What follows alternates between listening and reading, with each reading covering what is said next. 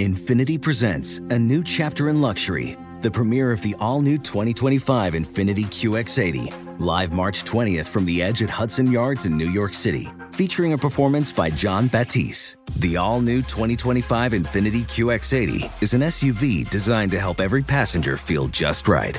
Be the first to see it March 20th at 7 p.m. Eastern, only on iHeartRadio's YouTube channel. Save the date at new-QX80.com. Don't miss it. 2025 QX80 coming this summer. Are you ready to move your career forward? Make your comeback with Purdue Global and get college credit for your work, school life, or military experiences. With these credits, you may have already completed up to 75% of your undergraduate degree. You've worked hard to get where you are. It's time to get the recognition you deserve and earn a degree you'll be proud of. One that employers will trust and respect. When you take the next step in your life and career, make it count with Purdue Global, Purdue's online university for working adults. Start your comeback at purdueglobal.edu. With the best all-inclusive vacation deals to Mexico and the Caribbean, booking your getaway with Cheap Caribbean Vacations means you have more freedom. Whether you want to enjoy snorkeling, endless margaritas, and more, Cheap Caribbean Vacations has your deal for that. Plan and book the exact getaway you want at exactly the right price for you by using our exclusive budget beach finder, or find a featured all-inclusive package to Riu Hotels and Resorts and do your deal at cheapcaribbean.com.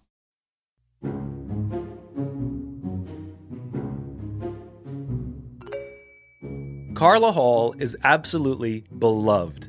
The two-time contestant on Top Chef and contributor on Good Morning America, she has had quite an unconventional career path. But there's one thread that goes through her entire career. She trusted her gut.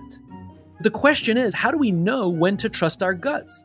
How do we know when to reject advice that we are given and how to follow advice that we are given? It turns out it all has to do with love. This is a bit of optimism.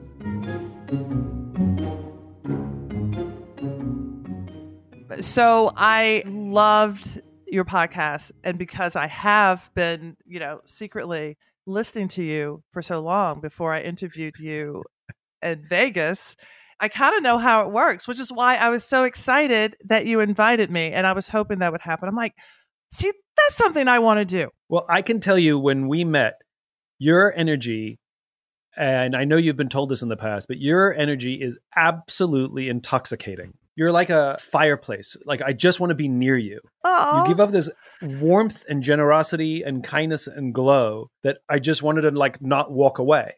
It was very frustrating for the audience because the clock said 0, but I wanted to just keep talking with you. So I figured the way to prolong this is to invite you here. But this is totally selfish having you on here. No, I love it. Well, there was one moment where I'm like, okay, audience, you have left the building and It was just me and you. And I love that. And my secret power, I tell people, is that I genuinely like people. I don't pretend to like people. I don't plan conversations. I like people and I have conversations. It's beautiful. But there is one thing I actually do want to talk to you about, which is the idea of advice. You and I have we've both had interesting career paths, which is where we started and what we do now are not the same thing. In fact, they're radically different. I mean, what do you consider yourself? When your parents' friends say, "What does your daughter do?" What do you tell your parents to say?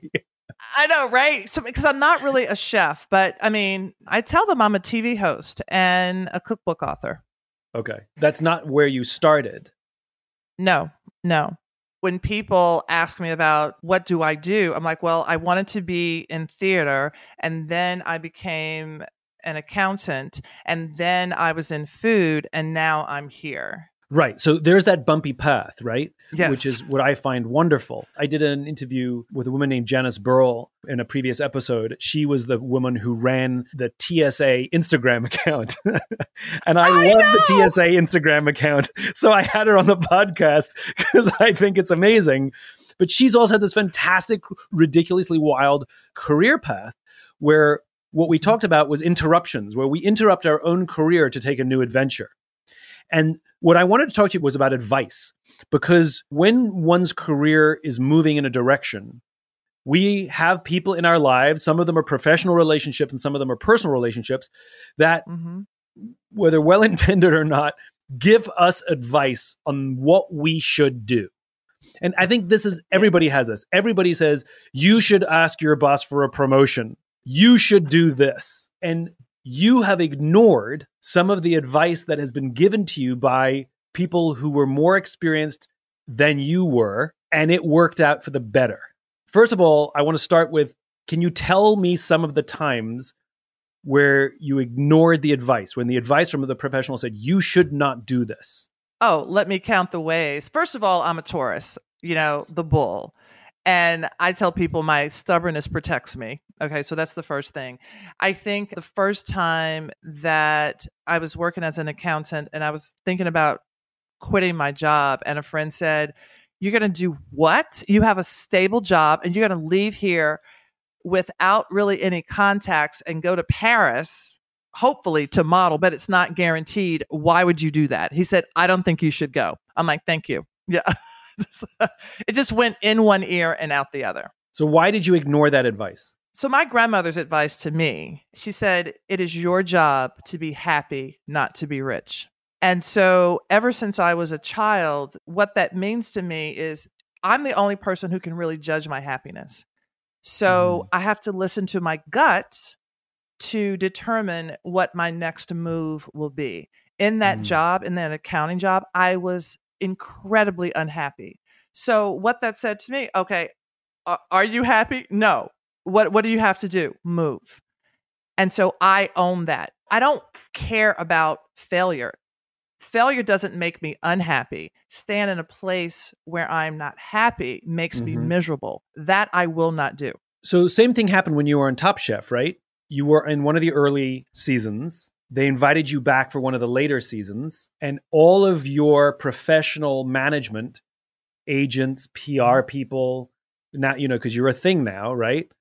All of them said, do not do it. So question number one is, what was their rationale as to why you shouldn't go back onto the show? So they said, don't do it. PR people were saying, don't do it because we have spent this time, this year, and it was almost 2 years, building your own brand. As soon as you go back to a larger brand than yours, then you will be associated with that brand. And so it was that. The other thing that they said was, what if you go home first? And I was like, wait, you're my team and you're having stinking thinking? I'm like, what the heck? And let me tell you why I said yes. So the first time I said yes on season 5 was because, I wasn't expecting it. It was a personal, let me just grow. Let me see what this is about. Let me try it. When I was saying all of that, it was let me try the audition, not let me try being on the show, because I didn't think that it would come of anything. The second time I said yes, I knew that I didn't want to cater. Everyone was associating me with catering. And I was like, well, I really don't want to do that. It was one of those things that made me unhappy. And so I said, well, what is the biggest audience I can go on right now to say, hey, I don't cater? Enter Top Chef All-Stars. I'm like, I'm going to go on with the mindset that this is a business decision. Yeah. And I can tell people I'm shifting my focus. People give us advice and we'll give them benefit of the doubt that it's well-intentioned. And I can tell you that every big bad decision that I've made in my career was because somebody told me I should do it, even though my gut said don't. And I followed their advice. And the reason I followed their advice is because they are more successful than me or more experienced than me, or it's a subject that I know nothing about and they're supposedly experts in this subject. The decisions that cost me the most money or the decisions that caused me the most stress, I was following somebody else's advice. But the point is like, we can't just blindly ignore all advice given to us, because very often advice that is given to us helps us see a perspective we haven't seen, or there is somebody who actually does know more than we do, and they are genuinely trying to protect us. And so the struggle is, you can't just ignore all advice, but you can't just take all advice. How do we know which advice to accept and which advice to reject? You rejected good advice that actually ended up working out. So was that because the advice was bad? Is that because you got lucky? Or is it something else? I have learned to trust my gut, and also getting advice is also subjective, and it's akin to a recipe. So when I'm teaching a cooking class and I have my recipes out, I tell people the recipe is only a guide. I am telling you from a professional, this is how this recipe is going to go, but I don't know your taste. I love lemon. You may not. If you don't like lemon, then don't do any of my lemon recipes or pull back on the lemon. And I think that in life, when you're given advice, it's always from the perspective of the person who is talking. They're not giving the advice that I should follow. They're giving the advice that they would follow. Yes. As you're saying this, I'm thinking back, my first entrepreneurial venture. I had a well-paying job. I had a stable job.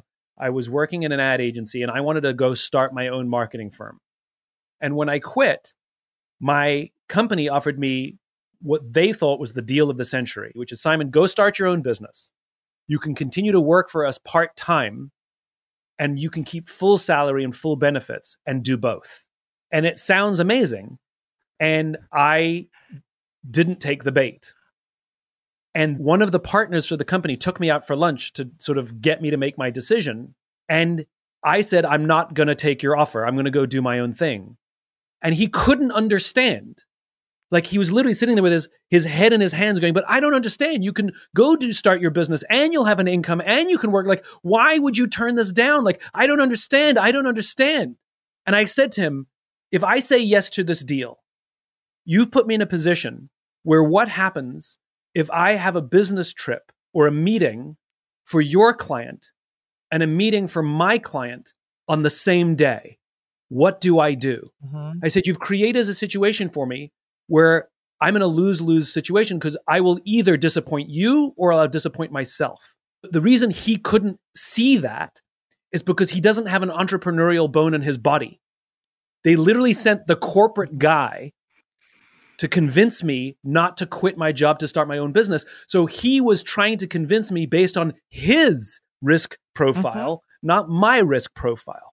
100%. The advice for me not to do Top Chef was the advice that the PR company has in mind because they're the one building the brand. Right. When I get out of that, am I going to go back to them? Will I have outgrown them? I really try to give general advice, but it's hard because you're giving advice based on your experiences. And I think that's what people are asking for. But what they don't realize is it may not be their experience. Yeah. As I'm thinking about it, I'm realizing that the way I dispense advice is actually a little bit different than most. I've learned over the years to emotionally disconnect myself from the advice that I give. In other words, I actually don't care if they followed my advice or not because it's their choice and their life. And what I've learned in the past is when I give advice, I'm like, you have to do this. You're crazy if you don't do this. I'm taking all the accountability on my shoulders for the advice that I'm giving. As soon as I switch it and push it on them, I go, listen, this is my perspective. This is my point of view. This is what I would do if I were in your place. But you have to make your own decision.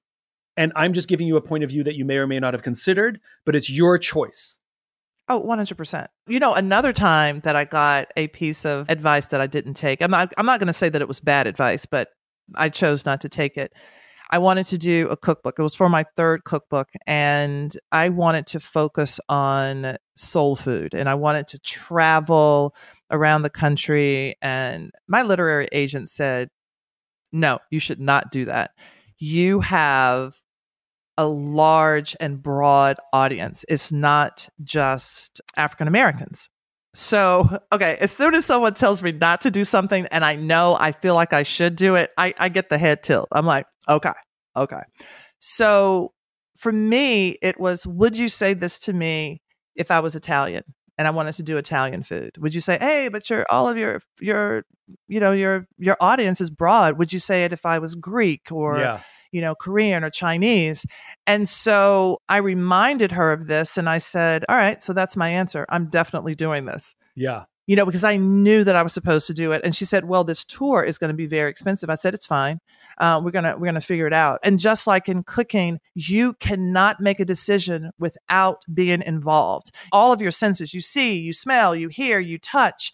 And a lot of times people want to ask advice because they want that responsibility to be on your shoulders. Exactly. It's a shifting of accountability. Exactly. And if it goes badly, then you told me blah, blah, blah. And by the way, when I followed the advice that I knew I shouldn't, I have sleepless nights because I beat myself up, even though I wish I would say, you told me, but I know I shouldn't have followed the advice. And so I beat myself up. for not trusting my gut. And this is where I think we have to distinguish. What's the difference between following your gut and being stubborn? Because I don't think they're the same thing. But I think that goes back to when you talk about blind positivity versus optimism. Just for those who don't know what we're talking about, I think there's a difference between blind positivity and optimism. Optimism is not naive. People keep accusing me of being naive because I declare myself an optimist. Optimism is the undying belief that the future is bright, but I can be totally realistic that I'm in a dark hole right now and everything's really freaking difficult. But I believe that if we work together, that we will get through this and come out of this stronger than we went in. That's optimism. But it's not like everything's fine, everything's good, everything's fine. They're different things, even though they may both be about the affirmative future. And so to that point, I believe when I take advice that didn't work out well, I believe that I still had that experience for a reason. Yeah. So I don't lose. I honestly do not lose. And I can look back in my life and I mean, probably one of the largest and most public failures I had was a restaurant. And a guy was asking me to do this restaurant, for 3 years. And I'm like, I don't want to do a restaurant. I don't want to do a restaurant. And then I did the restaurant. It took us longer to plan the restaurant than the restaurant was alive and quote unquote successful. So a year to close, 2 years to build. And then I'm still holding the bag of the restaurant, financially, but I don't blame my partner because he didn't need that experience. I must have needed that experience. And I have gotten so much out of it. And I see time and time again where that experience has helped me do something else with my brand that I would have never had I not had that restaurant. Yeah. I think what we're talking about, and you and I have actually talked about this, is the infinite game. None of the decisions we make are final. The best example I have of how the infinite game works in a life is a Chinese story. It's told many ways. This is the way I know it. A young man is born with the amazing talent for riding a horse. And everyone in the village says, "You're so lucky." And the monk says, "We'll see." And he falls off the horse and breaks his leg and his career is over. And everyone in the village says, "You're so unlucky." And the monk says, "We'll see." And then war breaks out and all the young men are sent to battle, but he can't go because of his busted leg. And everyone in the village says, "You're so lucky." And the monk says, "We'll see." And to your point, like, there's no such thing as good or bad or right or wrong, or even good advice or bad advice. Like, at no point have you and I said we got bad advice or good advice. We just said we got advice that we didn't follow, or we got advice that we did follow. Yes. Mm-hmm. And even those decisions that I wish I trusted my gut, I have so much more clarity and awareness now, years later, that has given me a greater confidence, even when I'm feeling insecure in my ability to trust the gut, that I'm immensely glad that those things happened. And wading through the stress of when something blows up in your face, like when the restaurant blows up in your face, like to wade through that and learn how to manage that is a skill that you can only learn in reality. There's no classroom that you can sit in or book that you can read how to get a good night's sleep after your whole life has just collapsed in front of you publicly. Exactly. The response from chefs were like, wow, you actually talked about the experience of that happening. Yeah. Because no one talks about it. I mean, I'm on television. Why would I talk about how my restaurant failed? I literally had a talk how my restaurant failed. Yeah. And I think people don't want to see themselves in a vulnerable position. And I feel like that's where my strength comes from. And I will talk about all day long about when I failed, but the lessons that I learned from it, because I think that if I can teach somebody to be okay with, I don't even want to use the word fail, to learning a lesson. I don't like using the term fail. I like use the term fall. You fell. Mm-hmm. Exactly. And I fall. Oh my gosh. I'm so glad you said that, because let me tell you, I fall really well. I know I fall a lot. I mean, like physically. And so I am not uncomfortable with falling. You and I have both sat in audiences and listened to extremely successful people dispense well-intended advice to the audience so that we may learn from them and we may equally be successful like them. And their advice is good advice. Clearly, they've made it. And yet they almost always say what they did right. And they very rarely say what they did wrong. And I've seen it happen where somebody will ask a question of a very, very famous, successful entrepreneur and say, "What has been your biggest failure?" And they'll answer like, well, I failed many times. But they don't actually get into the grit of, so this is what happened. And I got my ass handed to me and it cost me millions of dollars and it was my mistake. And let me tell you why I made that mistake. I think one of the greatest assets that successful people have is not their success. It's the very, very bumpy road on the way to success. Because the rest of us who are like trying to make it work, it seems a lot more difficult than they made it out to be. And it makes us feel stupid or incapable. And when we hear somebody that we admire say, this was really hard, it makes us feel normal and it makes us actually more confident to realize that they're human and they struggled as well.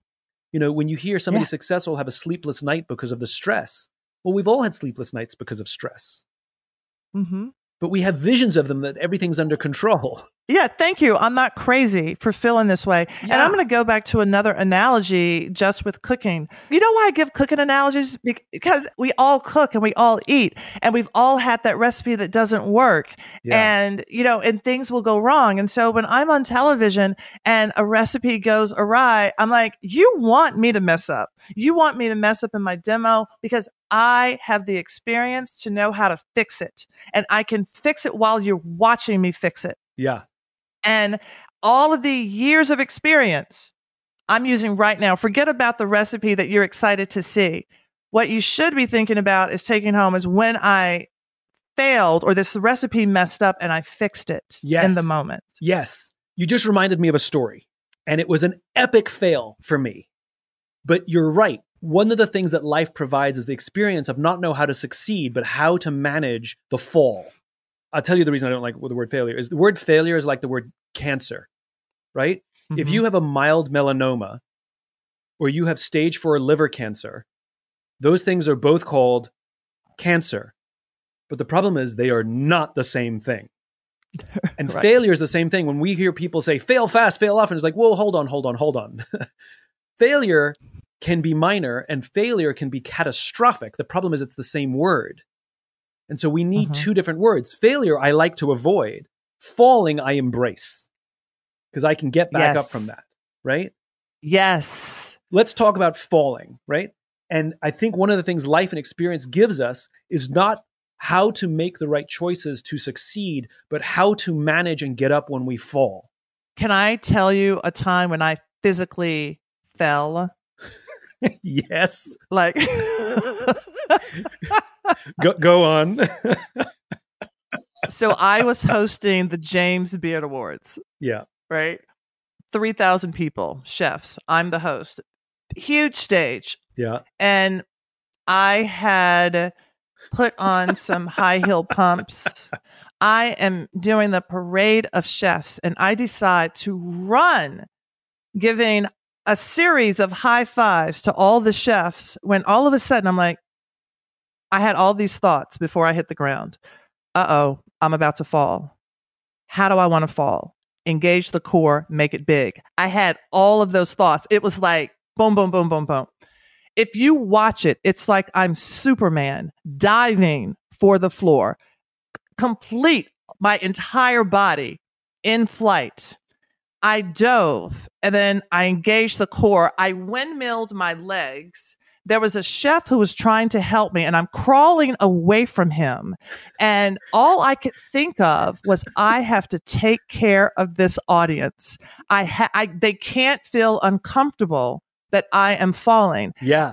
And so I get up and I said, uh-oh, that means this show is going to be amazing. The audience is still in shock. They didn't know what happened. Yeah. I ran downstage and I said, y'all know that shit was funny. And the audience had a relief. I felt it. It's like they released, they laughed, and we got on with the show. Later on, when people were coming up to me, the best part was when you failed. That was amazing. My story is almost exactly the same. There's an organization out there, and basically it's every major person from every major company and industry organization that is responsible for hiring speakers. They have their own industry organization.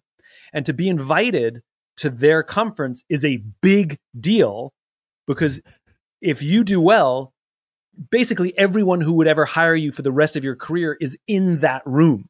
They invited me to speak. Amazing honor. I gave the Start With Why speech. It was in the early days. I know my Start With Why speech inside and out. I'm freaking good at it. And in the middle of my speech, I completely lost my train of thought. Mind went completely blank. Now, it's okay. Mm-hmm. I'm a professional. I know how to deal with this. And this is the advice that I give to young speakers. Go quiet. It feels excruciating to you. For the audience, it's a couple seconds. Go completely quiet. Find your place. Pick it back up again. So I went quiet, could not find my place. And then the panic sets in. My heart starts pounding. My hands start getting clammy. I am in deep panic now. Not only that I can't find my place, but that I'm destroying my career. And I'm literally doing every trick. I'm looking at I've lost it. I'm done. And so I stop and I turn to the audience and I decide to include them, to your point, which is I don't want them to be uncomfortable. So I turn to them and I say, do you ever have that experience where your mind goes completely blank and your heart starts pounding, your hand starts getting clammy, and panic sets in? I said, I'm having that experience right now. And let me tell you, I'm loving every second of it because it makes me feel alive. Yes. I said, and they applauded like you have no idea. And then I said, right, can someone please tell me what the last thing I said was? And somebody screamed out what I said. And I'm like, thank you. That's it. And I picked it up and finished. And I got a louder applause for that than I did for when I was done. And I think what we're talking about here is embracing the fall. When we make it about ourselves, there's going to be no recovery. Oh my God, my career. Oh my God, people are going to think I'm a klutz. And oh my God, this is on national television. When we make it about ourselves, that is when actually things will go wrong. But we didn't. We chose to make it about the audience. We knew that they were uncomfortable with our discomfort, and we put our sights. We decided to serve. We decided to serve others rather than be selfish. And that's, I think, what vulnerability is, which is we use our own struggles and tribulations, even if we're in it and going through it, even if we're in the middle of the fall, as a service. Oh my God, are they okay? This is going to make them feel so uncomfortable. How can I take care of them?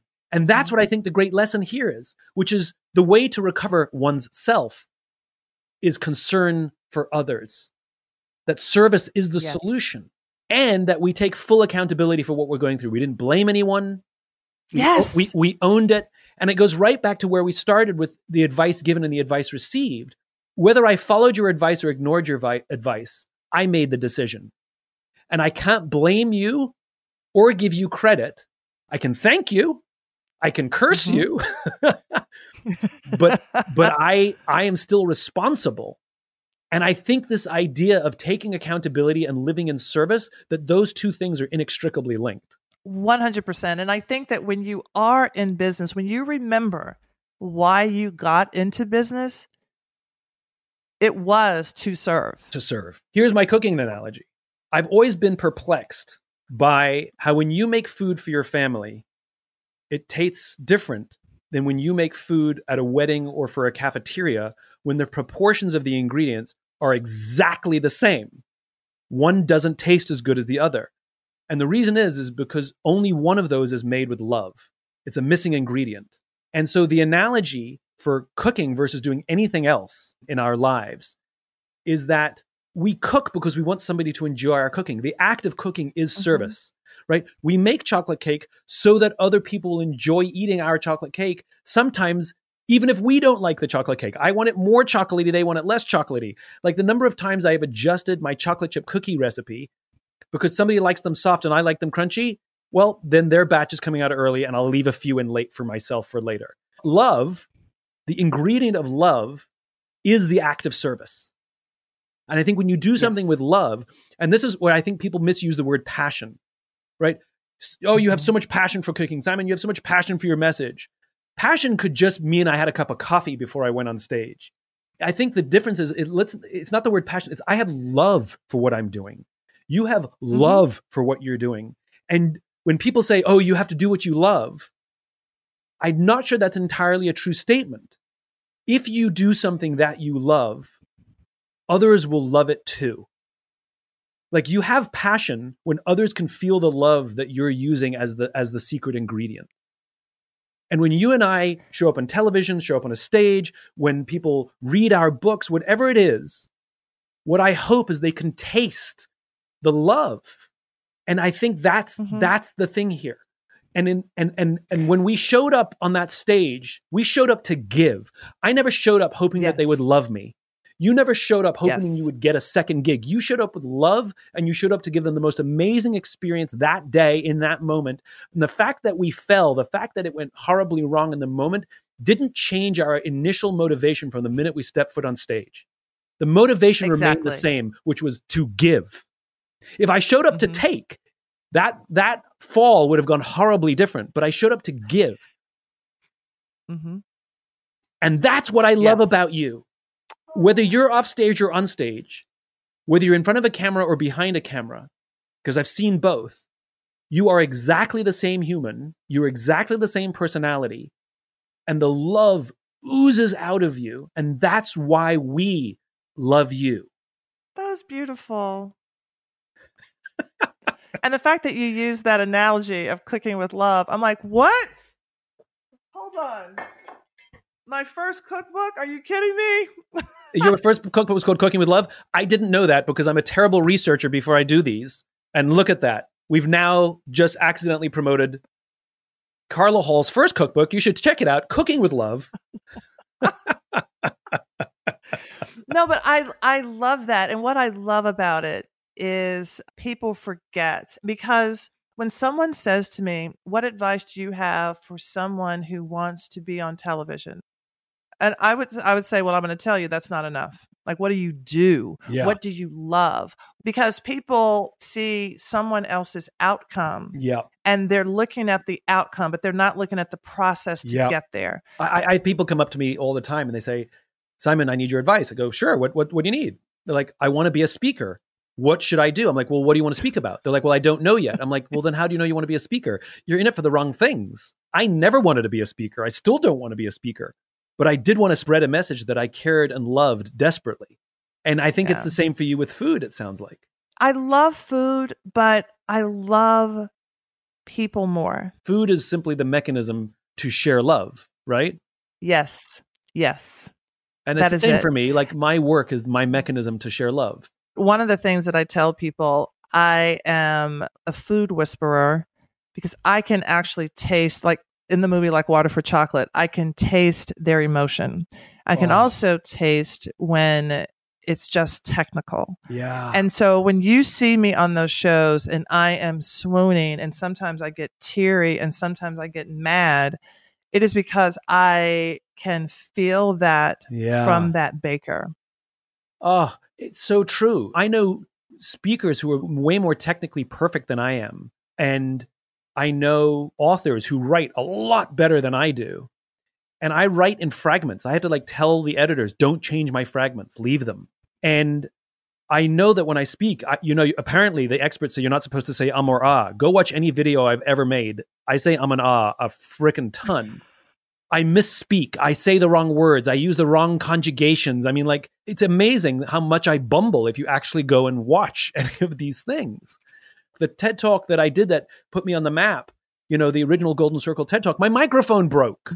And I the big line, my big one-liner, I screwed it up. I had to correct myself in the middle. But it doesn't matter. Literally nobody cared. Right. Because the love was more important than the technical perfection. And I think you can hide behind technical perfection when you've lost the love. But when you have love, people have a much, they're way more accepting of everything. Yes. So people don't know that I'm a big foodie, by the way. I'm a big foodie. I love food. I just love the senses. I love art. I love music. To me, food it's another one of the senses that can be excited, just like art or music. I would love to be a guest taster on anything you ever do.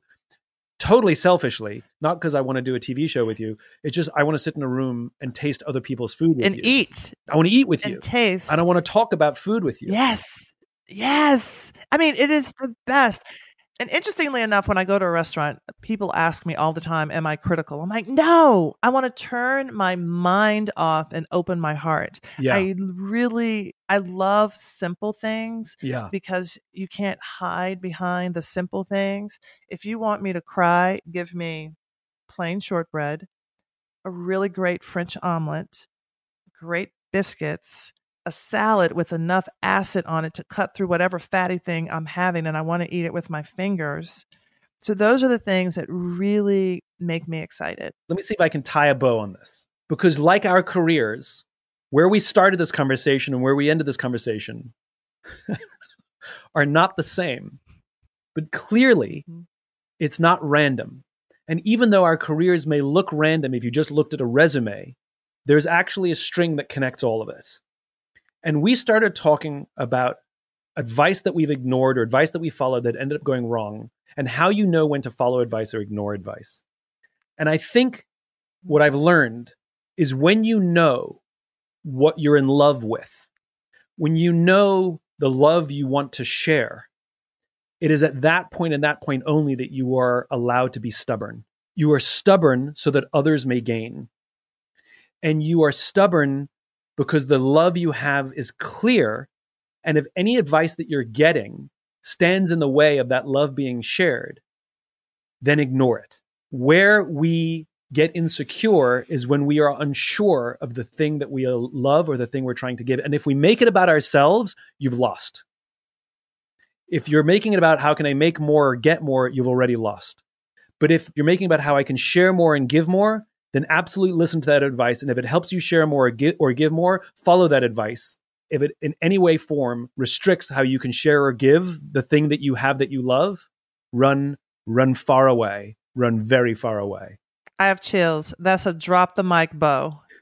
I love it. Drop the bow.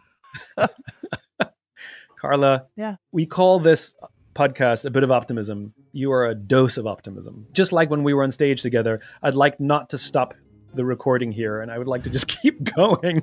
And the audience can either listen or not, but I just want to keep going forever. You're magic.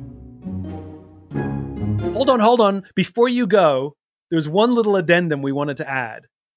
When we were done with the podcast, Carla actually gave me some advice on how to make the perfect popover, the perfect Yorkshire pudding. So if you have any aspirations to make the perfect popover, here's Carla's advice. Turns out it's all about the flour. Do you cook? I love cooking, actually. And I still cannot get my Yorkshire puddings, my popovers, to rise. But you have to understand, growing up as a young English boy, Yorkshire pudding was my favorite thing in the world. I have tried so many times. I followed Christina Tozzi's recipe. I followed Jamie Oliver's recipe. I've done the oil thing. I've done the heat. My Yorkshire puddings always collapse. I cannot get them to be puffy and light. I can't do it. Can I ask you, are you weighing your flour or are you doing it by cups? Cups. Yeah, that's the problem. Oh. You're welcome. Most people do not aerate their flour first. So all you need to do, pour it into a bowl, whisk it first, and it will be heavy because it's settled or it's absorbed humidity. So whisk it, spoon your flour into the measuring cup, and then level it off. That would be a perfect cup. Most times you end up with 2 to 3, depending on how many cups, more flour than you need, and it changes the dry to wet ratio. So once you do that, I would suggest you weigh that flour and then write it in the recipe. And from that point on, just do that weight. Okay, so I'm going to weigh the flour, and if the recipe works, that's going to be my weight. Yeah.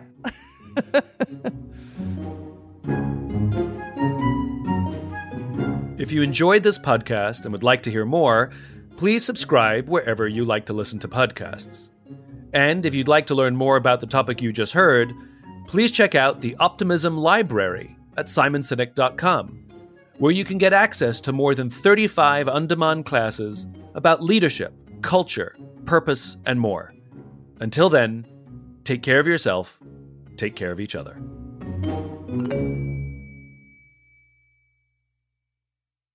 Infinity presents a new chapter in luxury, the premiere of the all-new 2025 Infinity QX80, live March 20th from the Edge at Hudson Yards in New York City, featuring a performance by Jon Batiste. The all-new 2025 Infinity QX80 is an SUV designed to help every passenger feel just right. Be the first to see it March 20th at 7 p.m. Eastern, only on iHeartRadio's YouTube channel. Save the date at new-QX80.com. Don't miss it. 2025 QX80 coming this summer. You deserve to treat yourself, so turn your tax refund into a U fund and give yourself a Straight Talk Wireless Extended Silver Unlimited plan and get a new Samsung Galaxy A14 on them. You can get a great everyday value on wireless with Straight Talk's Unlimited plan starting at $25 a line per month for 4 lines. You'll save so much you'll be enjoying that refund all year long. It's the refund that keeps on refunding. Find Straight Talk at straighttalk.com or at your local Walmart store. Taxes and fees not included. Offer valid through 4/14/24 while supplies last. Online only. Must purchase a Straight Talk Extended Silver Unlimited plan to qualify. Limit of 5 phones per customer. Family plan discount with 4 lines, all on the Silver Unlimited plan. Not combinable with autopay discount. With the best all-inclusive vacation deals to Mexico and the Caribbean, booking your getaway with Cheap Caribbean Vacations means you have more freedom. Whether you want to enjoy snorkeling, endless margaritas, and more, Cheap Caribbean Vacations has your deal for that. Plan and book using our exclusive budget beach finder, or find a featured all-inclusive package to Hyatt Ziva Riviera Cancun at cheapcaribbean.com. That's cheapcaribbean.com.